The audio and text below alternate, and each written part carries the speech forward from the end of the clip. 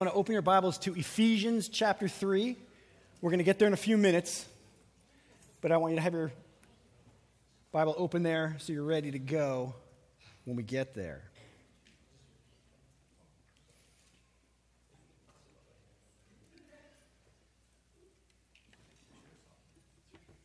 Ephesians 3, and like I said, we'll get there in a minute.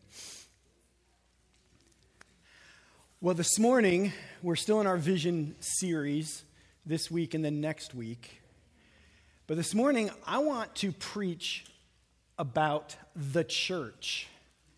And specifically, I want to preach about why we do what we do when we gather here together on Sundays. Why do we do the things that we do? Now, before we get there, we need to take a little pit stop to get us on the same page what we mean when we say the church. Because often we say things like, where do you go to church? Or are you going to church this Sunday? Or what are your church services like? And I totally get using the word church that way, as long as we know that it's very unhelpful to use the word church that way. Because the church is not a place. The church is not somewhere you go. The church is not a building. The church is not a Sunday service. We are the church. The church is the community of God's family.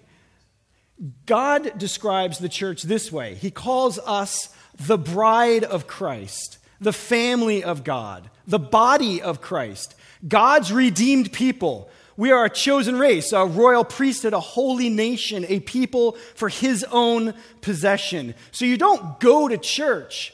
We are the church. There was a season when my kids were little, and I would always correct them when they said, we're going to church. No, we're not going to church. You already are the church. Now, I don't want to be legalistic that way. I'm not going to start correcting people, but I think it's good for us to keep in mind that church is not a place. The church is us. It's people. And local churches are really a tangible expression of the universal church, of the eternal church, when we'll all be gathered together. But right now, we get a little taste of that in local churches. And what makes a local church a church is when individual disciples of Jesus, like you, commit to unifying under the oversight of qualified pastors for the purpose of living on gospel mission. That's how a church is formed. So we're going to have a bunch of slides this morning to try to help keep us moving along. But Acts 20 is one of my favorite verses. It's going to go on the screen. It's verse 28 because it's a great example of description of the church. So Paul is talking to the pastors in Ephesus, and he's getting ready to leave them, and he says to them, pay careful attention. He's talking to the pastors. Pay careful attention to yourselves and to all the flock in which the Holy Spirit has made you overseers to care for the church of God, which he obtained with his own blood. So notice some key phrases in this, how this unfolds. I, Tyler and Jordan, are to pay careful attention to ourselves and to all the flock. That's you. Because we're the overseers that the Holy Spirit has appointed to this flock to care for you. And it's not our church, it's God's church. It's the church of God. And Jesus shed his blood so that we could be his church. So the church of God is the blood-bought flock of people who are overseen and cared for by pastors. That's what the church is. So that's what Jesus did. He purchased us. That's how important. You guys know you'll spend more money on something, right? Things are worth a certain amount. You pay more for something you think it's worth more. Jesus paid his life. He shed his blood so that this could happen this morning, so we could be here this morning, so that we could be a whole new people, a whole new family, redeemed by the blood of Christ and cared for. There's no specific verses to go to for membership, but this is one that I kind of hang my hat on to say membership is important because it enables Tyler, Jordan, and I to know who are in the flock, Who is this flock that we're overseeing? Who's the flock that we're committed to? And so membership really is your way of saying that you want our oversight and you want our care, and that you're committed to the mission of this community and contributing your gifts to build up the church and acknowledging that you need everyone else here to help keep you in the faith. So that's what our family is for. It's our church family. So with that underpinning, that's what the church is, I want to talk about why we do the things that we do when we gather on Sunday mornings. Why do we do them? And so this is where I'm going to go to Ephesians chapter 3. I'm going to read starting in verse 7. So follow along.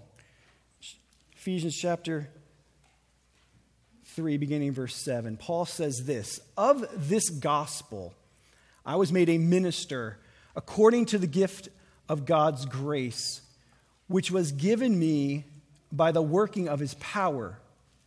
To me, though I am the very least of all the saints, this grace was given to preach to the Gentiles the unsearchable riches of Christ." Let that phrase hang there for a moment. The unsearchable riches of Christ. "And to bring to light for everyone what is the plan of the mystery hidden for ages in God, who created all things, so that through the church," through us, "through the church, the manifold wisdom of God might now be made known to the rulers and authorities in the heavenly places." So here's the purpose of the church. Through the church, God's plan is for the manifold wisdom of God to be made known. So I'm going to answer the question now, what is this manifold wisdom of God? What does that mean? That sounds all spiritual, but what is that?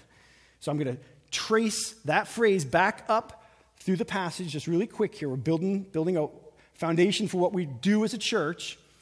The manifold wisdom of God is in verse 10. If you go back up to verse 9, he describes the manifold wisdom of God this way: the plan of the mystery hidden for ages in God. So we've got the manifold wisdom of God, then you've got this plan of the mystery that's hidden for ages. Then you go back up to verse 8, and it talks about the unsearchable riches of Christ. You see that? And then in verse 7, he begins with the gospel. I think he's saying the same thing in multiple ways. The gospel is the unsearchable riches of Christ, which is the mystery that was hidden for ages, which is the manifold wisdom of God. So shorthand, the gospel. Does that make sense? And the church then is supposed to put on display the manifold wisdom of God, or the gospel. So everything the church does is for showing off the gospel. It was to make this thing that was hidden, this mystery, become plain for us to see.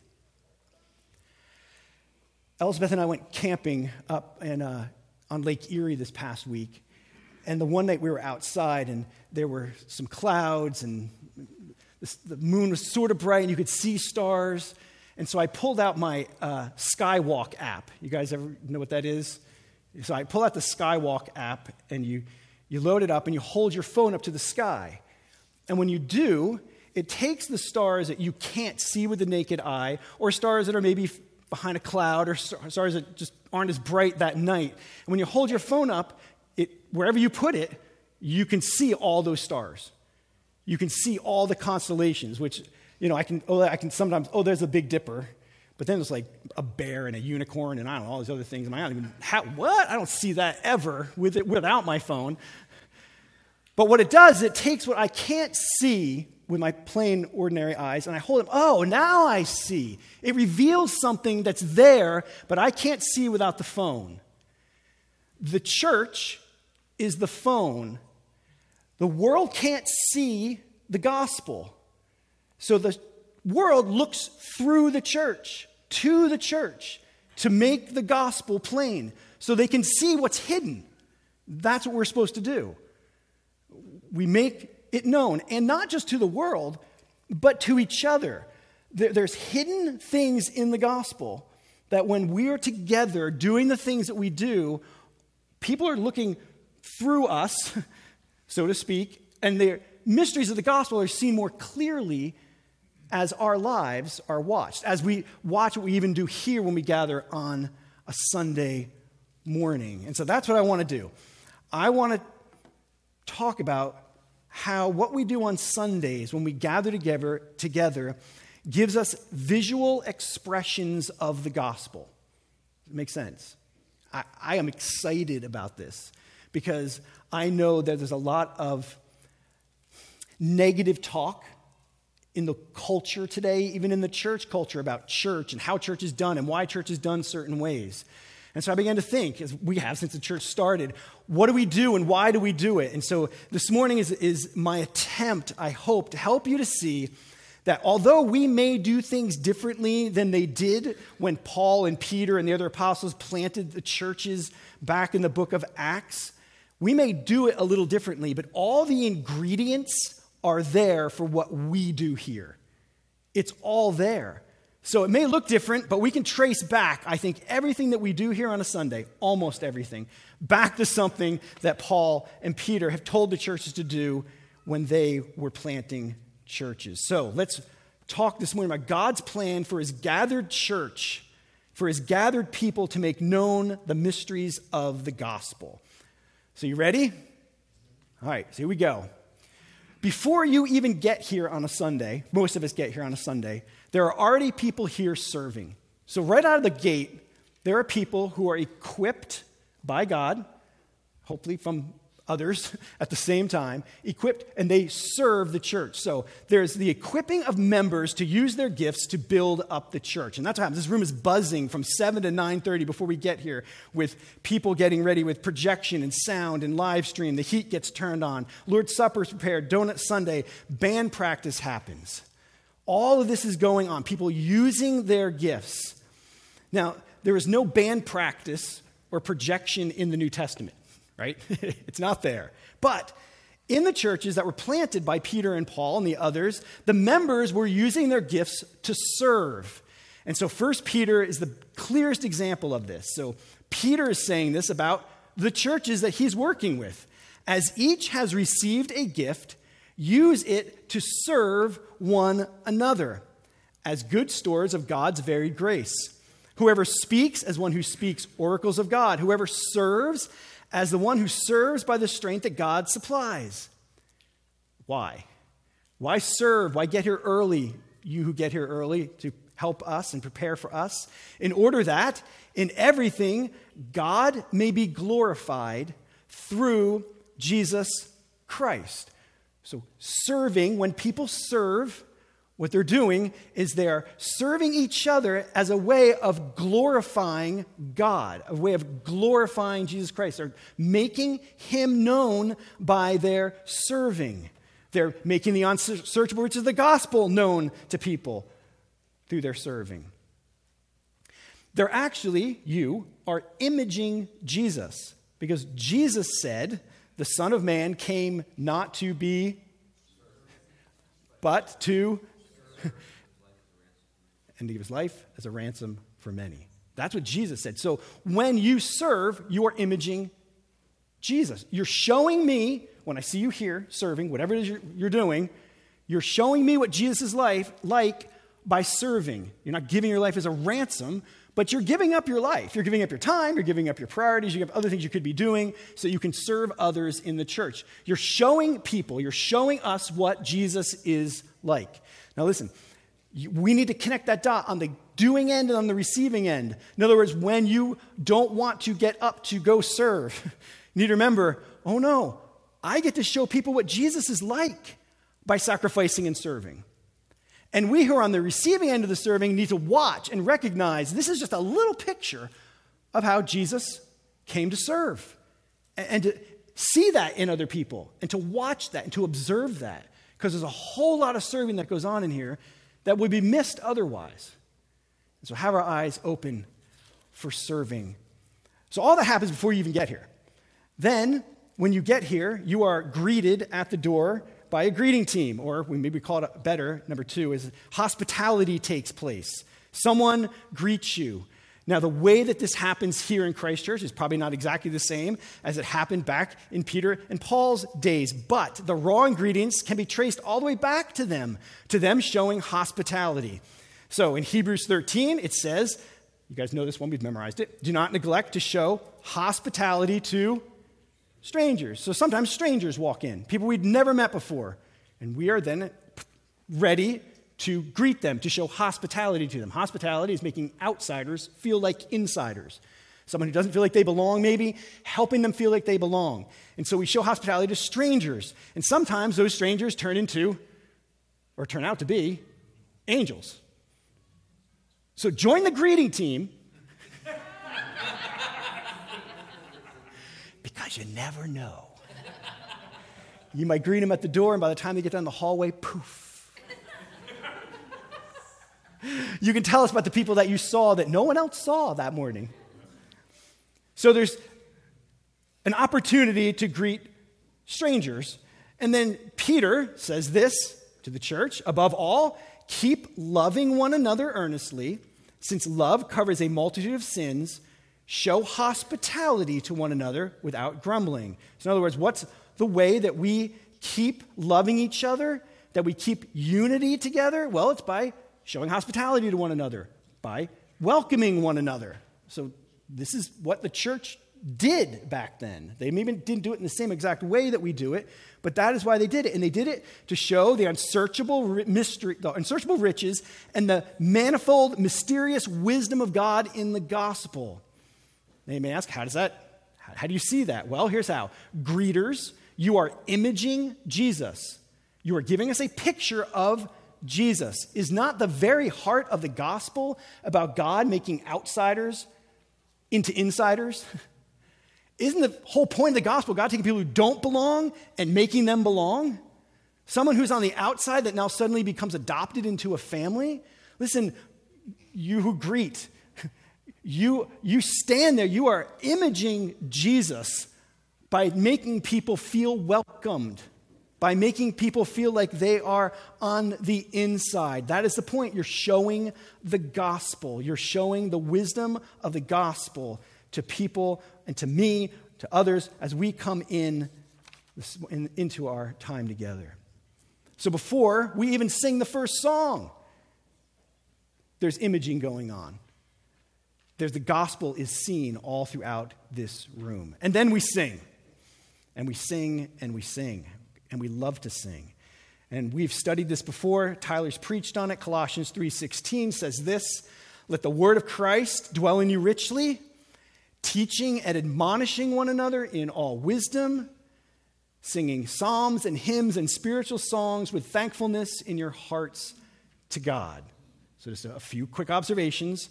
One, God has designed singing as a way for Christ to dwell in us richly, for the word of Christ to dwell in us richly. So you want more Jesus to dwell in you richly, gather with God's people and sing to one another. Right? We know we sing to God. We've studied this before, but we're also teaching each other and singing to each other, building each other's faith, helping Christ to dwell in each other by singing to each other. It's a way that we admonish one another. It's a way that we encourage one another. I don't know if you do this. Every Sunday I stop at some point and I just listen to you sing. I love how we sing. Love how we sing. When I planted this church 9 years ago, I was told by everybody else who's planted churches, singing is going to be awkward. It's going to be really strange for a very long time, so just grin and bear it. Honestly, that's what I was told, no joke. I've never experienced that here. Never. And God has crazy blessed us with musicians and singers that are very talented, and people know how to make the mix right and all that. But beyond that, you all sing with zeal. And I'd love to have you encourage me and help me to have Christ dwell in me by how you sing. So thank you for that. Let's just keep it up. Let's just keep it up. And in case you didn't know this, so here it says, let the word of Christ dwell in you richly. So here we're not necessarily modeling or imaging Christ, but we're singing about him. We're proclaiming him. And we do it by proclaiming the gospel. So that's why the word of Christ there is a shorthand really for the gospel, to sing the gospel. And so that's what we do on Sundays. We have a liturgy, or we have a pattern that we follow. We usually sing 4 songs up front. The first one is about how great God is. The second one is about how we're not great like God. So as God is great, we are sinners. Second song is we are sinners. And then third, we sing something about the blood, the redeeming work, the empty grave, the ascension of Christ. And then the fourth song is about us wanting to live for him. It's a response song. And so we try to walk us through together as a family. We're teaching each other. We're singing to one another the gospel as a way of God's presence, God's gospel being manifest in the room. Now, the way we do it, of course, is different than in Peter and Paul's time. They didn't have drums and microphones and projection, but obviously they did this when they got together. And so we're doing what they did. I think it's crazy to think that there are people with Peter and Paul who did the exact same thing that we just did a little while ago singing together. That's crazy. We're doing the same thing because that's what he wants us to do. And then usually there's an exhortation of some kind that highlights one aspect of our liturgy. And then during the singing time, we've encouraged for people to use the gift of prophecy, for people to exercise the gift of prophecy. So I want to take a second and I want to remind us of that. Would you turn with me to 1 Corinthians?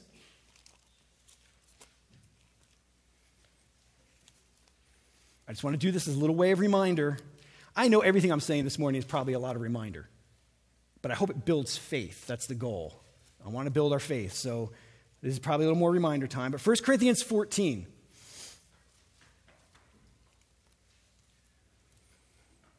is all about the gifts. And I was going to read this to you. You're probably familiar with this, so I'm guessing you probably heard this before. But 1 Corinthians chapter 14 says this, verse 1, "Pursue love and earnestly desire the spiritual gifts, especially that you may prophesy. For one who speaks in a tongue speaks not to men but to God, for no one understands him, but he utters mysteries in the Spirit.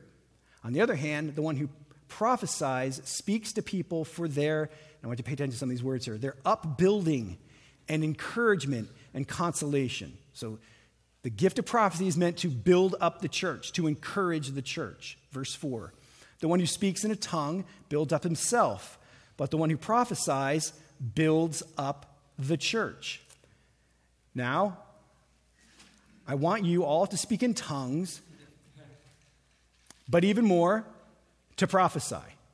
The one who prophesies is greater than the one who speaks in tongues unless someone interprets, so that the church may be built up.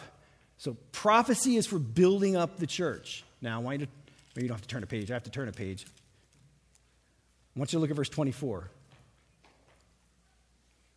Actually, notice this with me in verse 23. He says, "If therefore the whole church comes together," so here again, it's the gathered church doing exactly what we're doing this morning, comes together, "and all speak in tongues, and an outsider or unbeliever enters, will they not say that you are out of your minds? But if all prophesy and an unbeliever or outsider enters, he is convicted by all. He is called to account by all. The secrets of his heart are disclosed, and so falling on his face, he will worship God and declare, 'God is really among you.'" Remember the phone?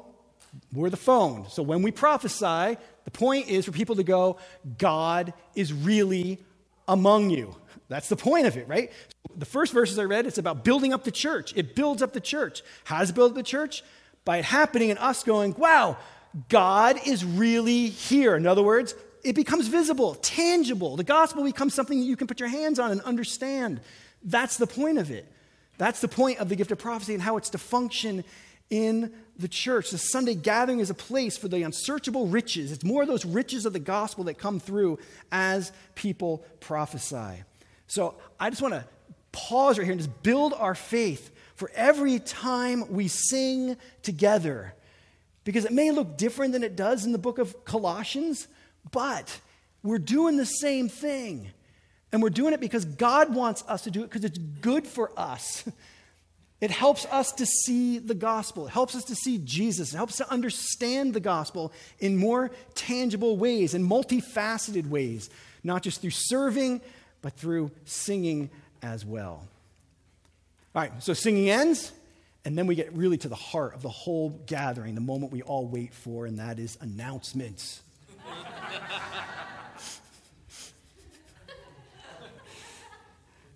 I put it in there sort of jokingly. I was going to just skip over, but we do it, and I've got nowhere to take you in God's word, so we're going to move on to number 5. If you guys can think of a verse, let me know. So number 5 in my notes are, then what I do is I have a stand, right, and we encourage one another. We do it at a time of encouragement. Yes, we need time for parents to get their kids back to Christ kids, but I think it's really, really important that we capture that moment, that time, to apply what we read in Hebrews 10. Hebrews 10, whatever this church was and how they were gathering, here's what the author of Hebrews says.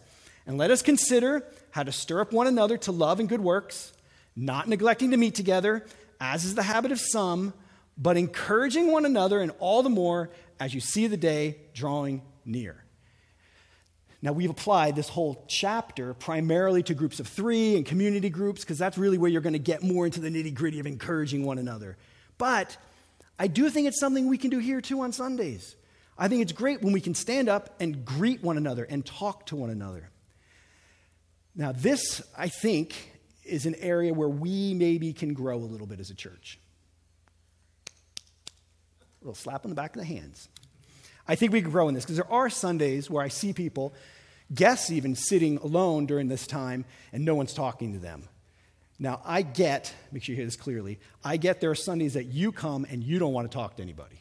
And I'm glad you're here. There's Sundays I come, I don't want to talk to anybody.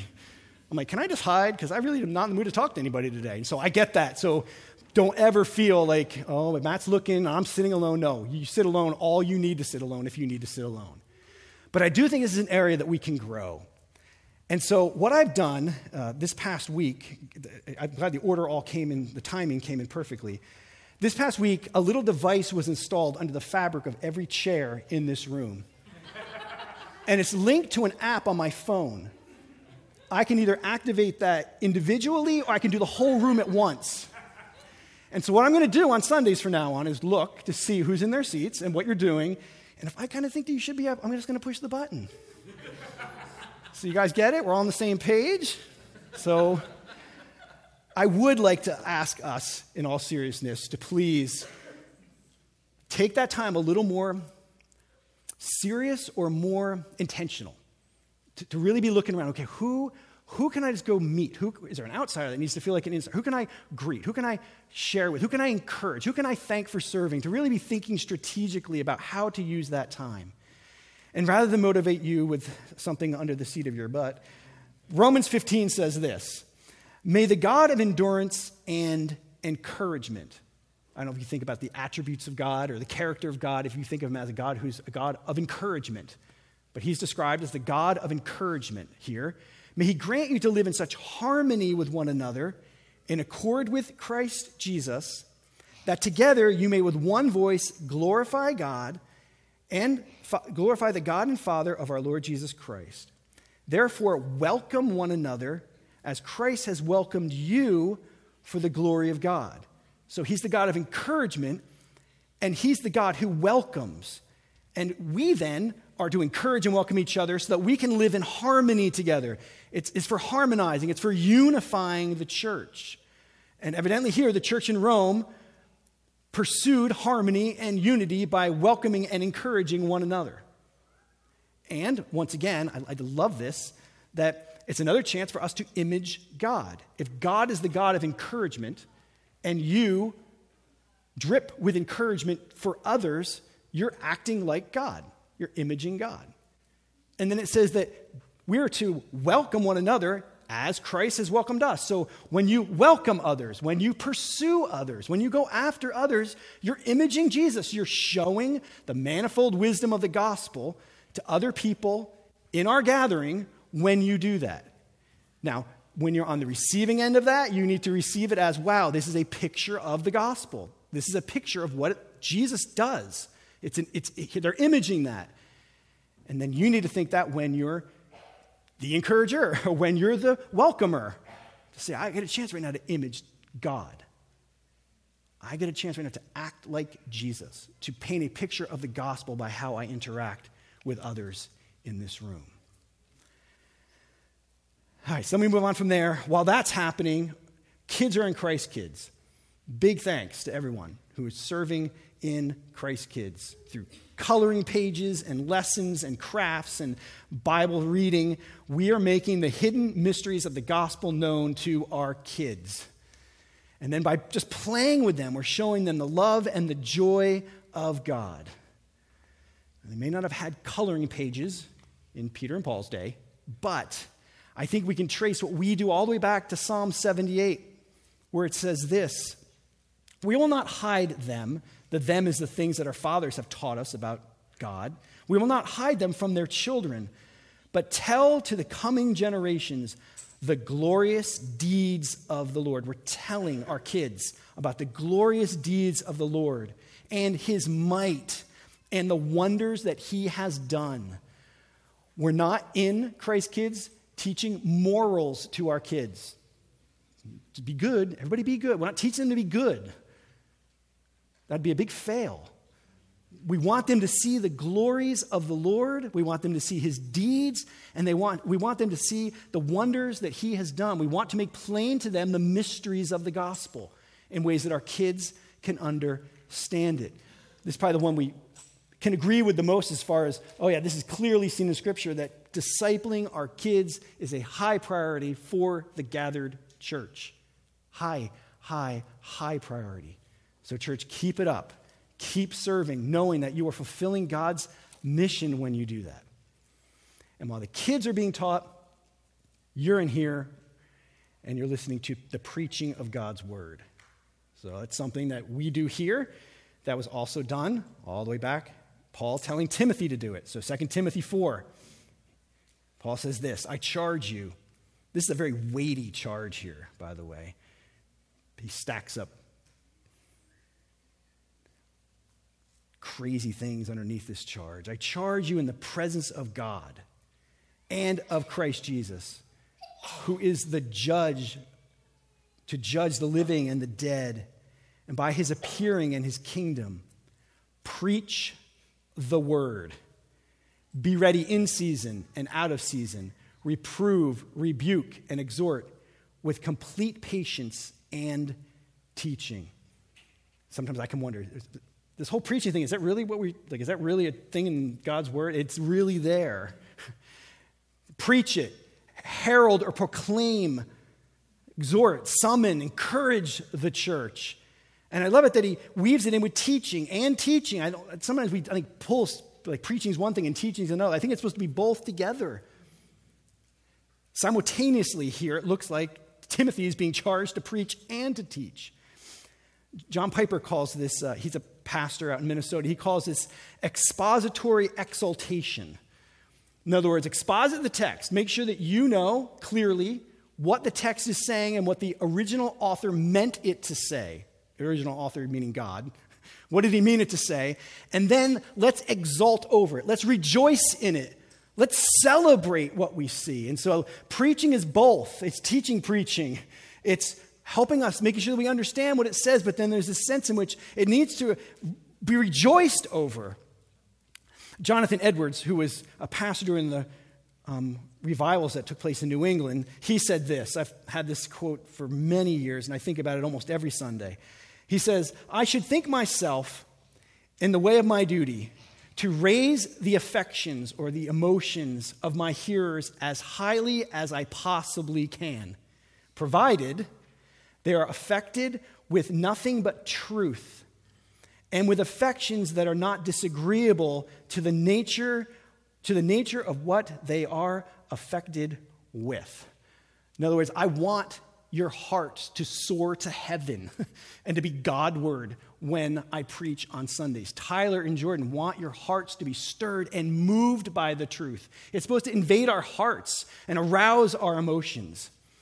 I love the story in Luke 24. Remember that two dudes are walking down the road of Emmaus, and Jesus comes along and they don't recognize him, and then Jesus explains to them how they don't even know it's him, this Messiah guy, how he was going to be the one who fulfills all these Old Testament stories, and he tells them all of that. And when he leaves, they say to themselves, did not our hearts burn within us when he opened to us the scriptures? Like, that's it. I'll never do it like Jesus did it, but that's the aim, to open up the scriptures in a way that makes our hearts burn together for God. Do you want your heart to burn for God? That's the goal of preaching. That's why we do it together, to stir our hearts and our minds to heaven. And we may do it a little differently than Paul and Peter, especially when Paul preached for how many hours and people are falling out of windows and that whole thing. Never been that long. But the content and the goal is the same. It's the same gospel with the same goal, and that is to bring and encourage saving faith. So after the word is preached, we then do something in the area of application, some sort of application. Sometimes it's in singing. Sometimes it's giving you a chance just to let songs that reflect on the truth that you just heard in the preaching to wash over you and to help you to begin to apply it to your own heart. Other times it comes, we take a few minutes and we do questions. And two of the questions are, what is the Spirit telling you to do or to believe? And then what action step can you take as a result? What do you think God wants you to do or the Spirit wants you to do as a result of that? Evidently, for the New Testament writers, application was really important because their books are usually divided in half, right? First 2 or 3 chapters, doctrine. Second 2 or 3 chapters, all application. So application is significant. We looked at this last week when we looked at James, right? Saying, don't just be hearers of the word, be doers, don't just be only hearers, don't be deceived. So evidently this is an important piece of what was happening in the local church all the way back then. There was application taking place. And then last, here on my list is the Lord's Supper. We enjoy the Lord's Supper together. You're still in 1 Corinthians. You can just flip back to chapter 11. Let me remind us of what it is that we celebrate.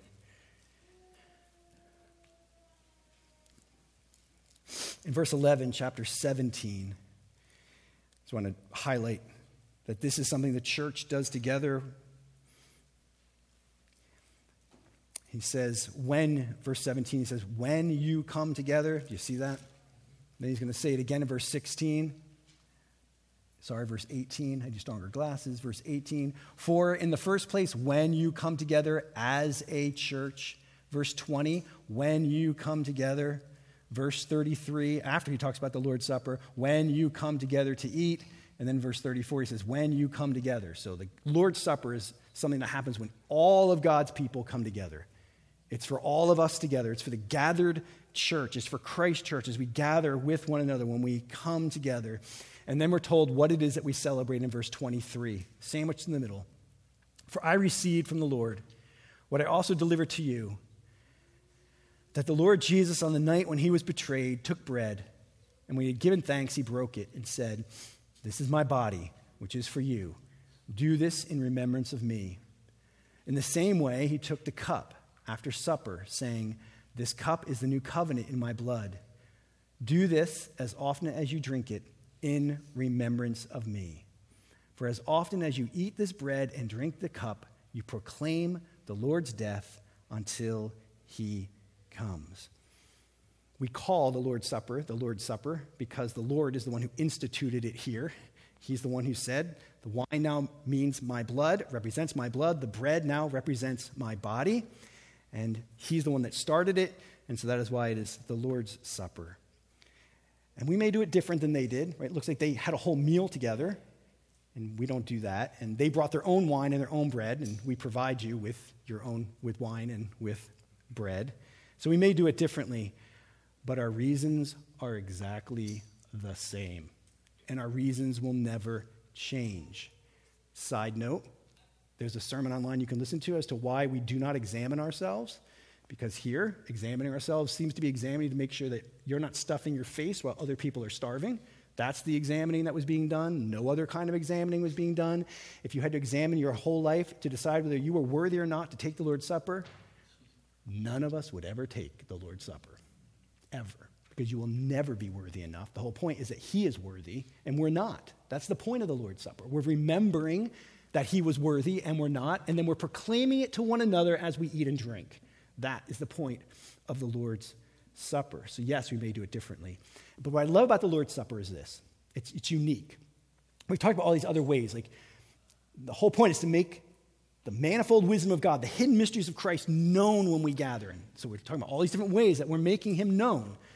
This one is unique in that it engages all of our senses. Do you ever think about it? You're going to see the bread. You're going to see the wine. You're going to smell them.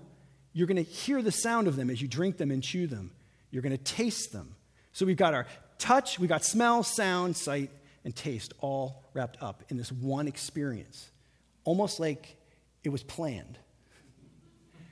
To get all of our senses fully engaged into seeing and feeling and touching and trying to understand more about the gospel. So it's more than just bread and wine. It's meant to stimulate all of our senses, to help arouse our hearts and our emotions, to see how wonderful the mystery of the gospel is, that Jesus would shed his blood for us that way. So the way we do it may be different, but the goal is the same. We want to remember and proclaim. Remember and proclaim. We're remembering what he's done, and we're proclaiming it to one another as we eat together as a family. So there we go. I guess there's 8, 9 in your list, but announcements don't count. So the church gathering really is to do these 8 things for the purpose of making the manifold wisdom of God known. So we serve, we greet one another through hospitality, we sing together, we express prophetic words, we encourage each other, we disciple our kids, we hear the preached word, we celebrate the Lord's Supper, all as different ways, different facets for making the unsearchable riches of Christ known to one another. My faith was so built when I studied this week to prepare for this morning. Because this is God's plan. I feel like we're not just doing this because this is what the American church does. This is how we do it. It's not. Maybe the form follows some forms that are cultural, absolutely. But the ingredients are in God's word. And it's what God's plan has always been for his church.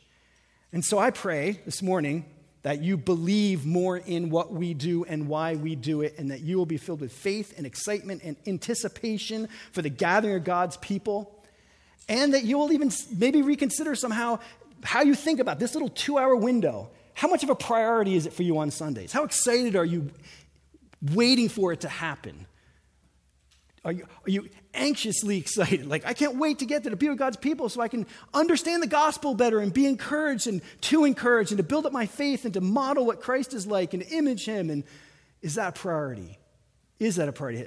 How is this 2-hour window, what competes for that time? And how do you fight to keep it preserved for you and for your family so that you can encounter God as we gather together on Sundays? I pray this built your faith. I pray that you can come and maybe with clearer eyes to see, okay, here's what we're doing and why we're doing it, and be more engaged with your whole being in what we do when we get together here on Sundays. And I also have to wonder, you guys have been around, you've heard me say this many times, our goal, our mission as a church is not just to get people to come to church, right? I've said to you, we share the gospel with people, hope people get converted and they can go to church anywhere they want. The goal is not to build a big Christ church. That's not it. But as I studied this week and giving more thought to how encouraging it is when we're together, I thought, I wonder if there's more of a place than I've given it for us maybe to invite people who don't know Jesus, who would be curious to what we do on a Sunday. Maybe they're out there still.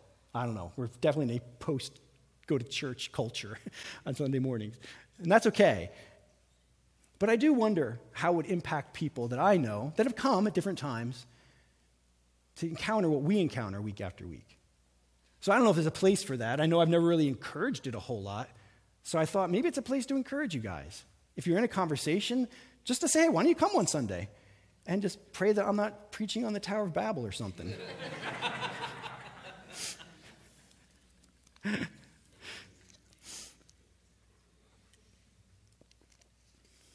All right, what we're going to do now is we're going to celebrate the Lord's Supper together as a way of us seeing, touching, tasting, hearing the gospel in a different way. So the band's going to come. They're going to play for a minute. We're going to sing a song together. And what I want to do is ask you to stand. There's wine. You can take a cup with wine and bread or juice. The back table is gluten-free, correct? So if you need gluten-free stuff, that's in the back corner. The Lord's Supper is for people who love Jesus and have been baptized. That's really what it's all about. So if that's you, you love Jesus and you've been baptized, please come on up and take the bread and the cup back to your seat, and then we'll all take together, okay? We'll all partake together. So let's stand if you guys want to go ahead and start getting in line where you need to go to get your bread and your wine, and then we'll start to sing in a minute. Got your bread, and I want to encourage you to smell it, and I think it's part of the enjoyment that we're supposed to get in the gospel, that God would use food and wine, joy and sustenance, as a picture for us of the gospel. And so, as you eat, it may take you a minute or two. You can eat a little, and then we'll drink, and then we'll eat some more. This is his body. It represents his body that was broken for you so that we could be his saved family. So let's eat together.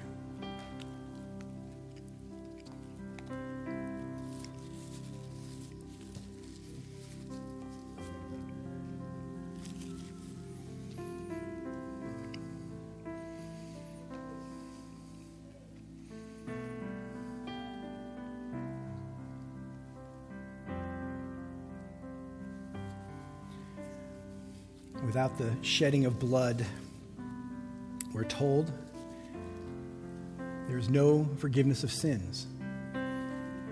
And even if your blood was shed, it would never be pure enough to forgive you for your sins. So not only do we have the shedding of blood, but we have the shedding of the perfect blood so that all of our sins can be forgiven this morning. So let's drink, celebrating that all of your sins are gone.